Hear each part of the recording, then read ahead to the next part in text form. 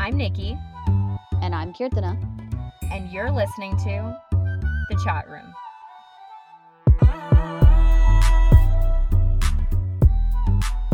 So Kirtana, I have a question for you. Let's hear it. What does listening to Poorna Jagannathan's voice feel like to you? Because to me, it feels like I'm being swaddled by a fleece blanket. It's a great question. It feels like I'm eating a hot bowl of soup after a long day being out in the rain. That's a really weird thing to say, but I kind of understand what you're saying. It's accurate and it's real. Also, as someone who isn't religious, I feel like her voice makes me feel like I got saved. Or like I'm hearing the Beatles for the first time. Oh, how I imagine I'll feel once quarantine is finally over. Ugh, it doesn't get much better than that. It really doesn't. Guys, thanks for tuning in. We have Poorna Jagannathan today. She currently appears in Mindy Kaling and Lang Fisher's new series, Never Have I Ever, now streaming on Netflix. She also is an outspoken advocate against gender discrimination and violence, and just like the most empowering human being to talk to. Absolutely. And on a serious note, guys, this episode does feature a trigger warning, as we do touch on sensitive topics like sexual violence. But we also got a chance to delve into Poorna's life before acting and her short but iconic time in Bollywood. Also her opinion on Chris Evans, which you'll really want to hear. So take a listen. Clearly, we're obsessed with her. Sincerely, Joe Goldberg.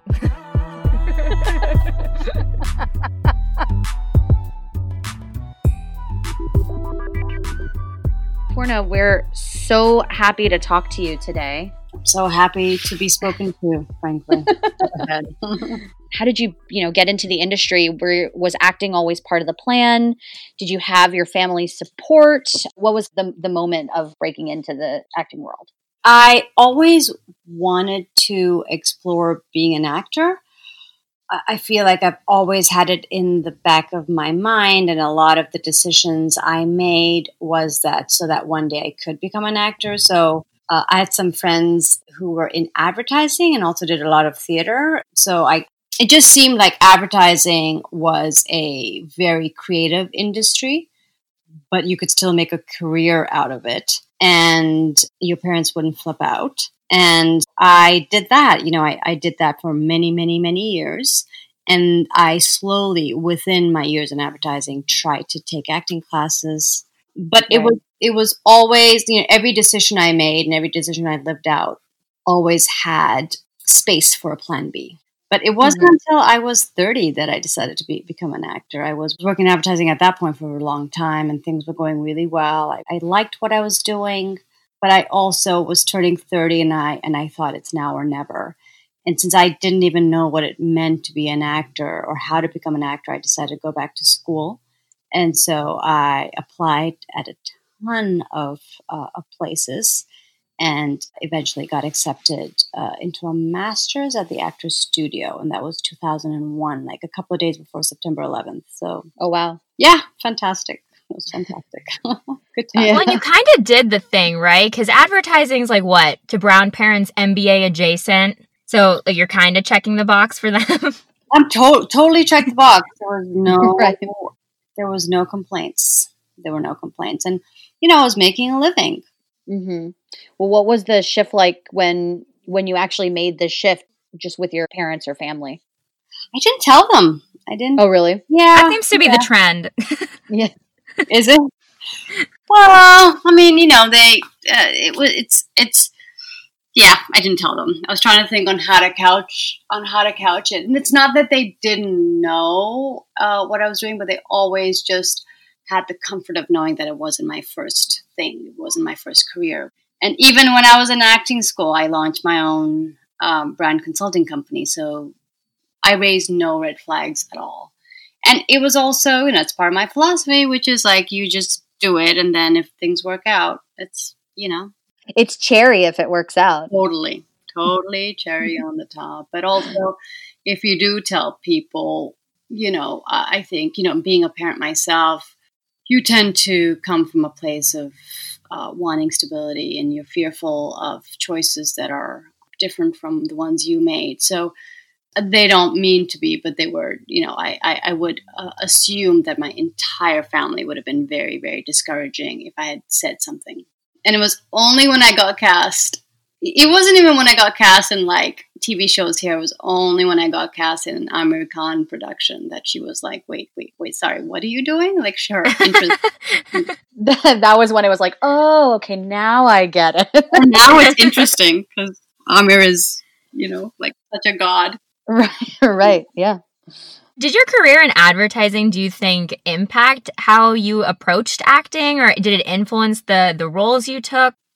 Yeah, for sure. I mean, it's complete coincidence where I landed up in advertising, but I landed up in a department called consumer research. Consumer research is actually you go and you speak to people about their behaviors and why they do stuff. I did something called ethnographies a lot, which is you go into their homes and you like look in their cupboards, you look under their sink. You just look at their lives and you look at what they're saying versus their behavior.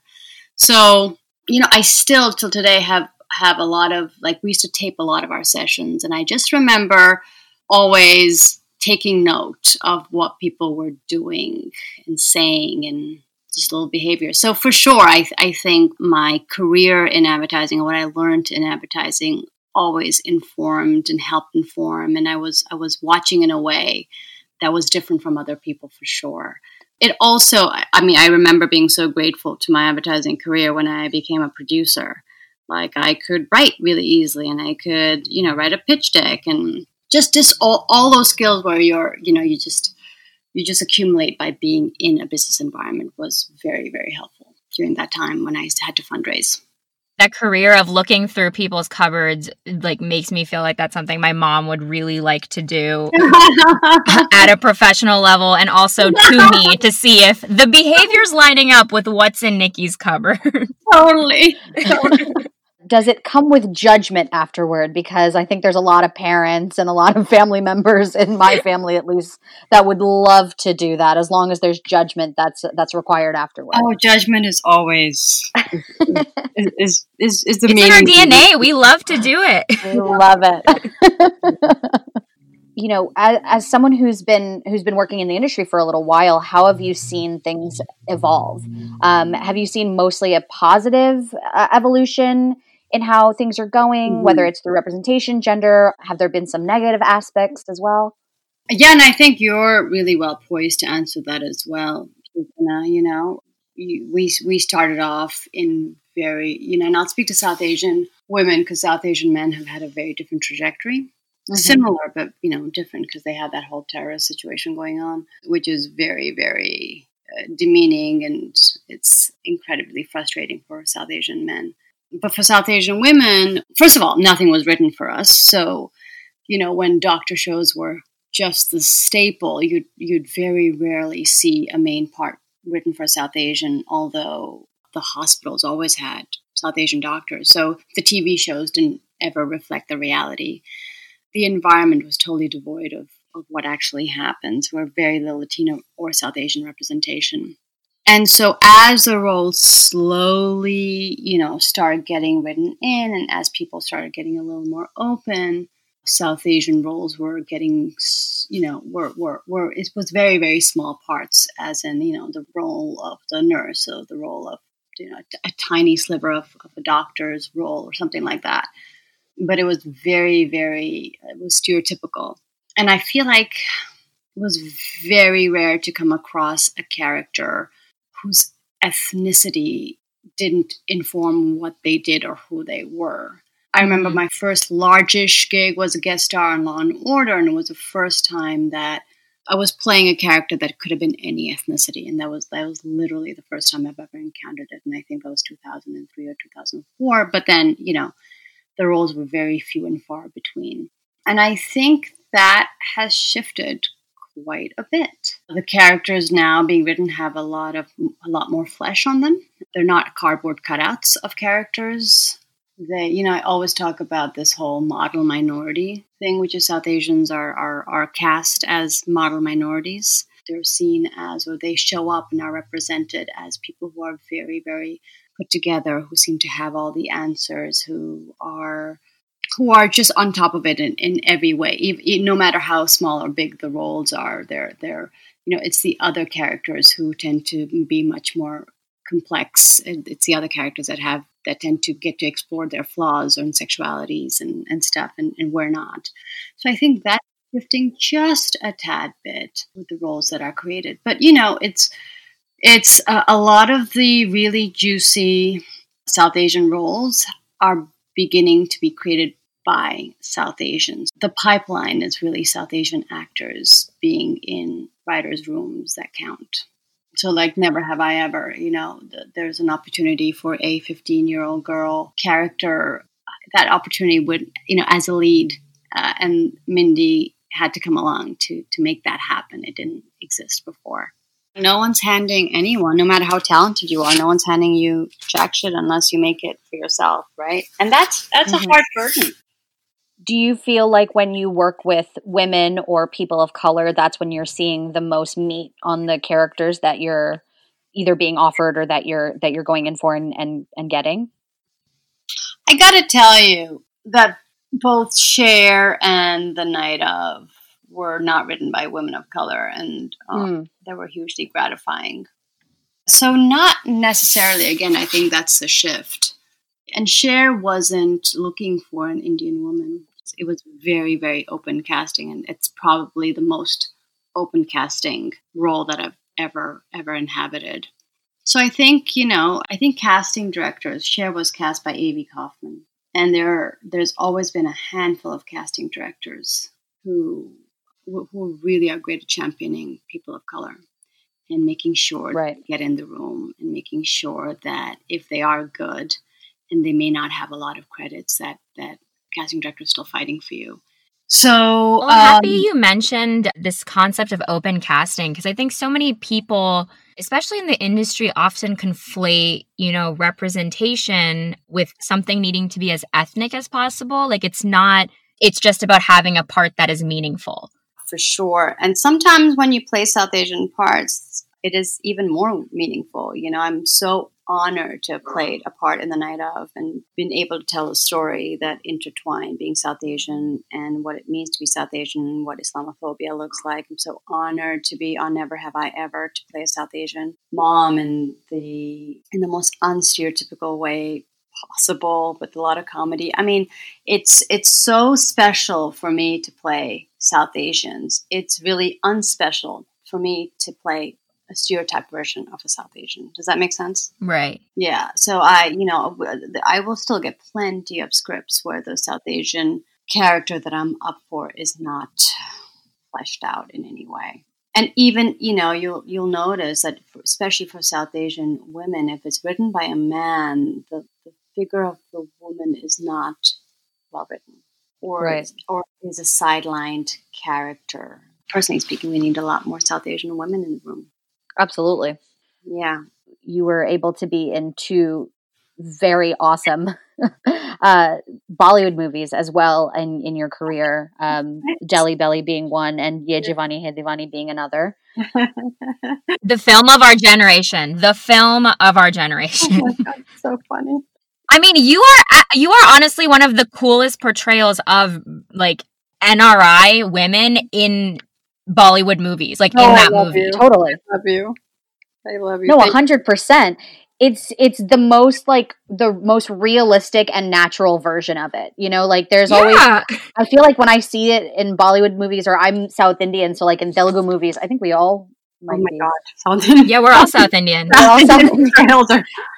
But yeah, like in South Indian movies, like when I'm watching a Telugu movie and they'll have NRI people, I'm like, you guys are so not real. Like this is not how we act. So it's nice when there's actually someone who's in the role and actually is that. Hilarious. Loved my time in Bollywood. Like looking back on it, it was fun. Doing it, like when I was doing it was pretty hard. I mean, I was 40 when I moved to India to Bollywood, and it's literally changing. Excuse me, what? You're 40 in that movie? In which you look Ye Jawani Hai Diwani? I must have been 41 or 42 by then. Yeah. Shut up. Yeah. Are you kidding me? No. If you look like that at 42, I am screwed. Like, oh my God. No, I was definitely in my 100% in my 40s by then. I just Oh don't my Lord. I'm just going to cry in this closet Oh now. my Just God, excuse me. But there was the unabashed ageism. Like, they don't even hide it. Oh, yeah. And they didn't know what to do with me at all at that time. They had no idea. And I had moved to India because Delhi Belly came out. Not only had Delhi Belly come out, I loved Delhi Belly. It's still one of my favorite movies. And I just felt it heralded a new wave in cinema. 100%. And I was contrasting it to the career trajectory I was on here, which was the South Asian nurse, South Asian doctor, South Asian, that thing. And I was, even then I was already, I'm always so grateful. And Kirtana will know my battle with it. But now I'm like, I only want to play doctors. Like, I cry every time I see a doctor. That's all I want to do now. But, I guess I lost sight of how in deep service doctors are and nurses are. I lost sight of it, and now I'm like, shit, I should never say that again.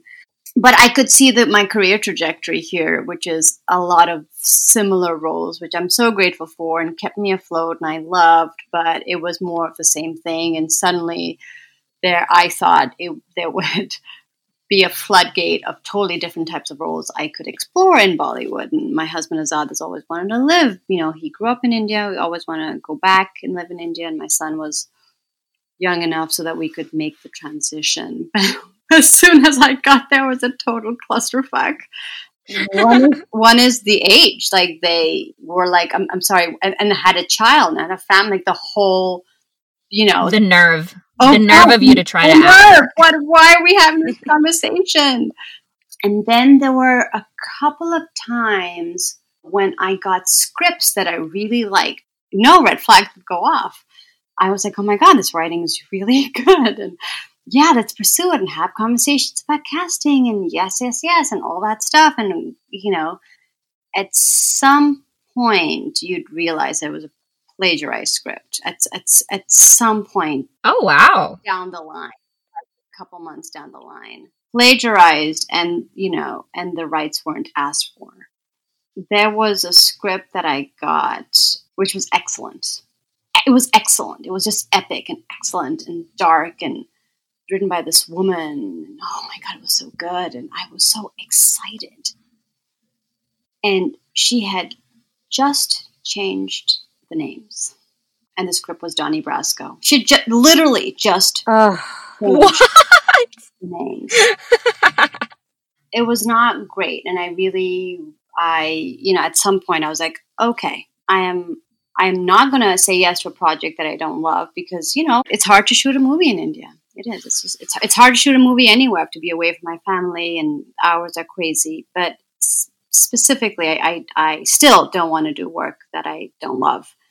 And that was very true for me in India. So I opted out of the industry, even though I still live there.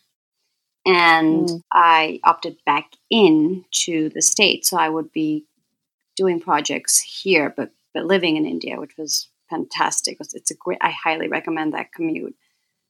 At some point, we started Nirbhaya in early 2013, and I was very, very consumed with that for 3 years. For the rest of my time in India, I was just consumed with that. And so Bollywood was a motherfucker, but it was also a great experience. It was a great experience for me.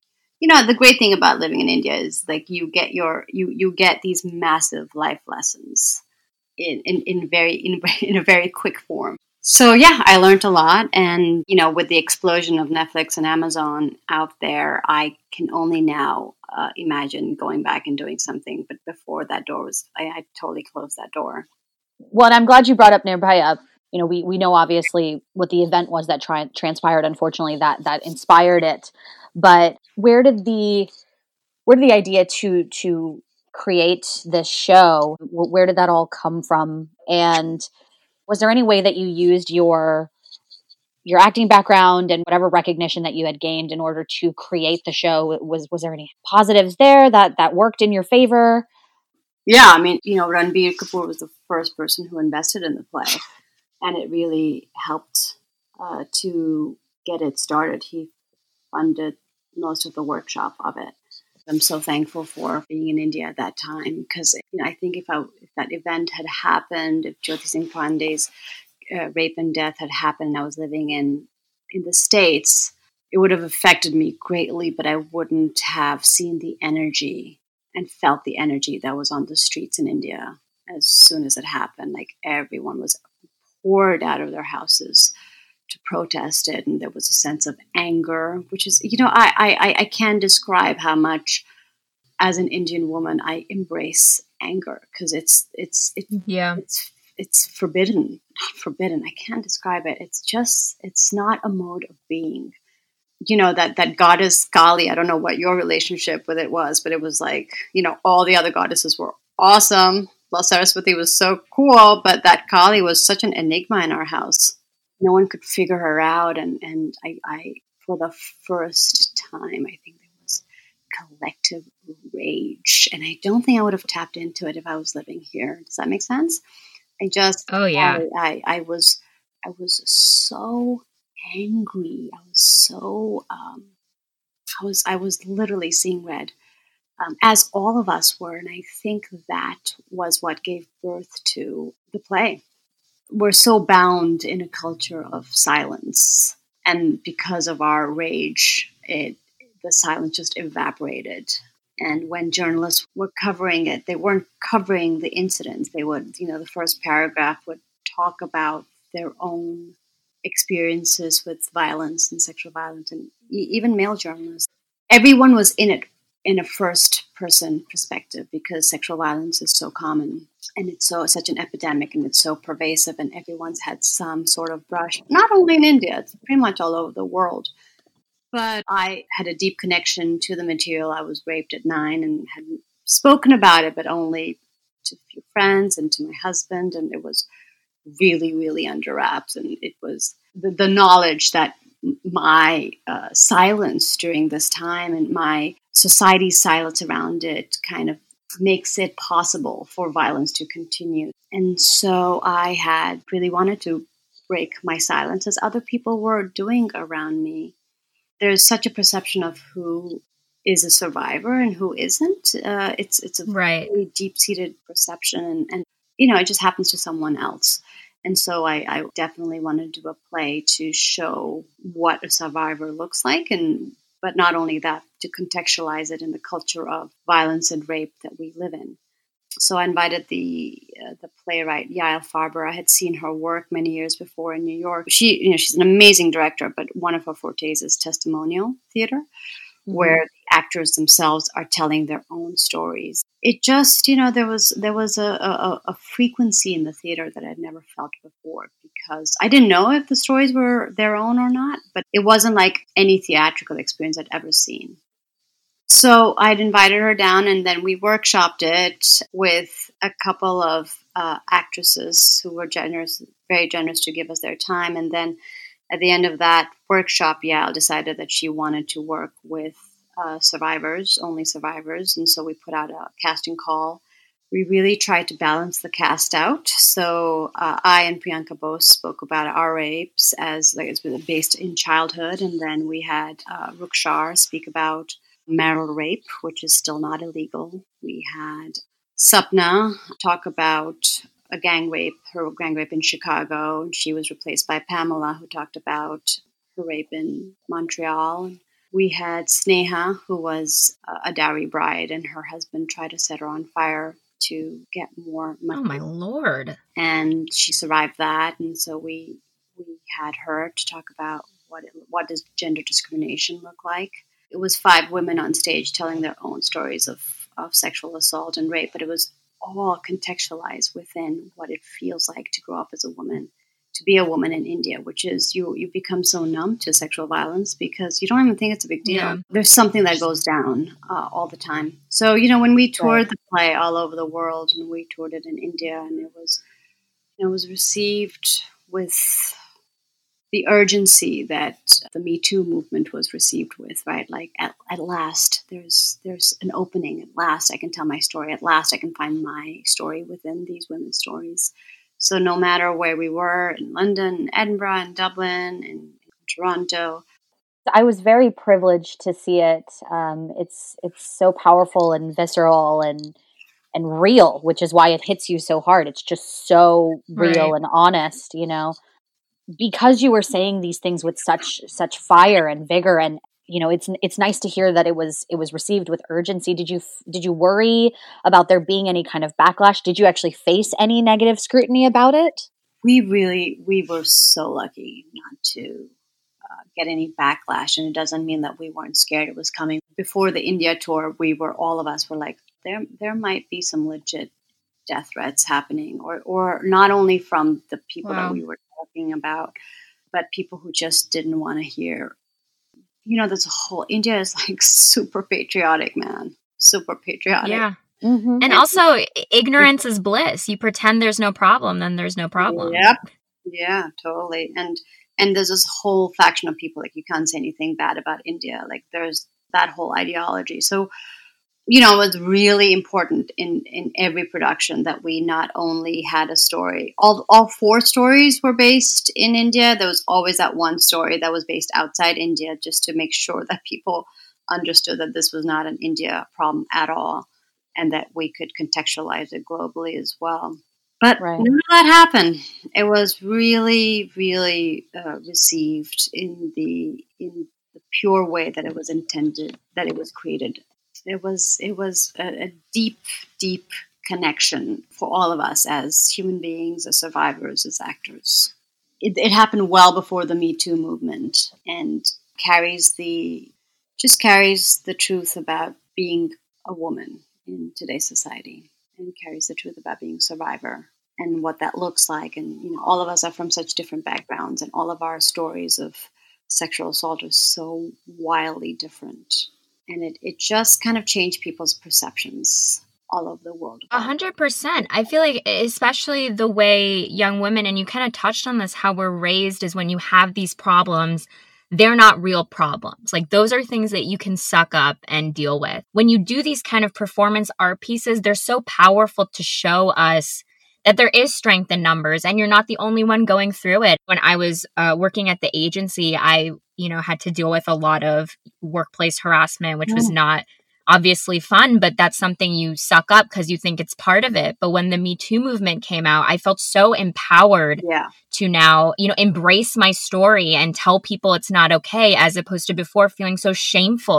I was almost carrying around this dirty secret with me that I felt like was almost my fault, but it's never our fault. Yeah, that's the craziest thing. How did this even happen? How are we the ones left carrying the shame? Like, what? Like, what happened? What's the mechanism that made that happen? And, it lets perpetrators just go scot-free. The moment that a person comes forward with their stories, and you immediately, the response you get back is, oh, but why didn't you do this? And why didn't you do that? And why didn't you do this? Is your perception of what they should have done. You have no idea. You can't be put in someone else's shoes. So, that was one of the things that when I saw Nirbhaya, for example, it was really refreshing to see people talk about their experiences and say, like, this is how I dealt with it, and it was different than how this person dealt with it. Yeah. Where sexual assault intersects in your life, there's a very clear before and after, and I really appreciated that Nirbhaya could illustrate that, who you are before the sexual assault, and what you look like and what you yearn for. And I still kind of just love that aspect of the play. Well, thank you for making it exist and facilitating it. As we wrap up, I do want to end on a lighter note and talk more about the 2 very exciting projects you have coming out, Never Have I Ever on Netflix and Defending Jacob on Apple Plus. What was it like to be on Never Have I Ever? Where, even down to the writer's room, the creative, on and off the screen, there was just so much South Asian representation. It was unlike anything I have ever experienced in my life. First of all, it's shot in Los Angeles, and it's the first time I've ever shot anything locally. The ability to do something and come home, come back to your family and eat dinner and sleep in your own bed. That was such a breakthrough for me. I don't want to work anywhere except Los Angeles now, but also just to be on a set where your input was part of every decision and every process, like in the kitchen. What do the spices look like? How do you cook? How do you, we peel stuff in a very particular way. So real. Or like, I just remember like, there's just stuff that we do, or the altar. What does the altar look like? I just remember in, like, for example, the night of, we were sitting down for a we're a very lower middle class family, and yet there was cutlery on the table. And, the thing is, we eat with our hands, right? Mm-hmm. And so I was going to say, what cutlery? What is cutlery? Exactly.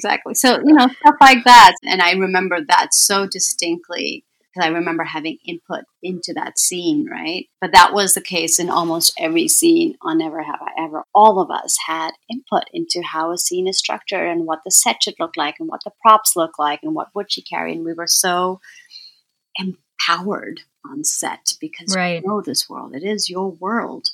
It was so great. And, Mindy is delightful. I couldn't love her more. And she's so funny. And Lang is, I would have Lang and make Lang give me line readings all the time. It was my first time doing comedy, and it was hard for me to understand the musicality of it. So Lang would always, I love being on set with Lang. And the writers are all so gifted. First of all, there were so many South Asian writers. It was kind of amazing. But they're also gifted. They kept giving alternate lines, like one after the other, each funnier than the next. I'm so proud. I've seen the show, and I couldn't be more gobsmacked or enthralled with the lead, Maitri Ramakrishnan. Like, she's unbelievable and so grounded and so funny. And, it is such an amazing platform for us, and especially the last episode. It's one of my favorite things ever. It's one of my favorite experiences, one of my favorite shows. Well, and I'm just excited that there's South Indians as series regulars on the show. And I'm speaking Tamil. That's amazing. I love that. I know. Dosas and, where the whole thing is in there. Where, in temples, and where, it was deeply satisfying to do it. And then my other show is Defending Jacob, which is so great. Chris Evans couldn't be hotter. It just couldn't.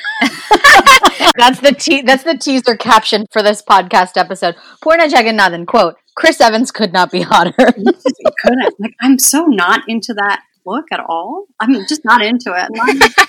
And then suddenly I'm like, oh my God. And I think it's because he's such a good actor. Him and Michelle she's extraordinary. I mean, Jaden, who's the kid, I just look at what Maitri is doing and what Jaden are doing, what these kids are doing. And you're born with it. Sometimes you're just born with it. I had to study really hard to figure out how to act. These damn kids. These damn kids, man. Well, and Defending Jacob also has Sakina Jaffrey, so that's really exciting. I unfortunately have no scenes with her. Unfortunately, no. We weren't even in Boston on the same day. But not only does it have Sakina Jaffrey, the role was written for Sakina Jaffrey. Amazing. When you talk about casting and when you talk about the change that's happened, that's what's happening. That's extraordinary. That wouldn't have happened 10 years ago. That never happens. Yeah. I know. But it's also a testament that you have, you're a recurring guest star. She's a series regular on the show, and that there's 2 South Asian women on the show. Totally. I mean, that was the crazy part about Never Have I Ever. Not only was Never Have I Ever has a South Asian cast, it was led by a South Asian that set the tone. It was very different. I mean, I felt it on Rami as well. I can't put it into words, but when I was on Rami, the fact that there was a person of color, there was a brown person at the helm, and just allowed much more you to inhabit the role in a bigger way. Yeah, I think you just took up more space. I felt like I could take up more space, be it on Never Have I Ever or Rami, which I never felt on the night of. You know, it was beautiful, but it definitely didn't feel like our show. And even though I was just a star on Rami, like I actually think it's totally my show. So, you know, that's the environment. It's just an environment you create that gives the actor power and freedom, and they're totally relaxed and they feel like it's their world. So what kind of advice would you give young girls who want to do this, but they don't know how, or they don't know if they can? Always stay learning, always stay honing your craft, be in class, so that when I heard this a long time ago, which is you practice, and then you get lucky.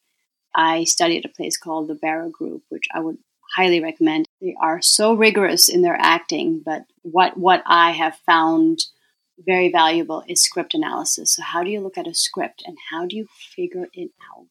Just, find a great teacher, find a great class, and do as many showcases as possible. Put yourself on tape, throw your hat in the ring. You just have to be totally ready. Thank you so much for talking to us and taking time to... Oh my God, thank you for taking time. Are you kidding? Thanks for listening to me blabber for so long. It's never a blabber for us. We really appreciate it and everything that you're doing, not just in acting, but with gender violence, domestic violence, all of that is it's so important. So it's really nice to hear South Asian voices really speaking on that. Thank you guys. Really, really always. Well, thank you. Stay safe. Thank you. You too. I'll talk to you soon.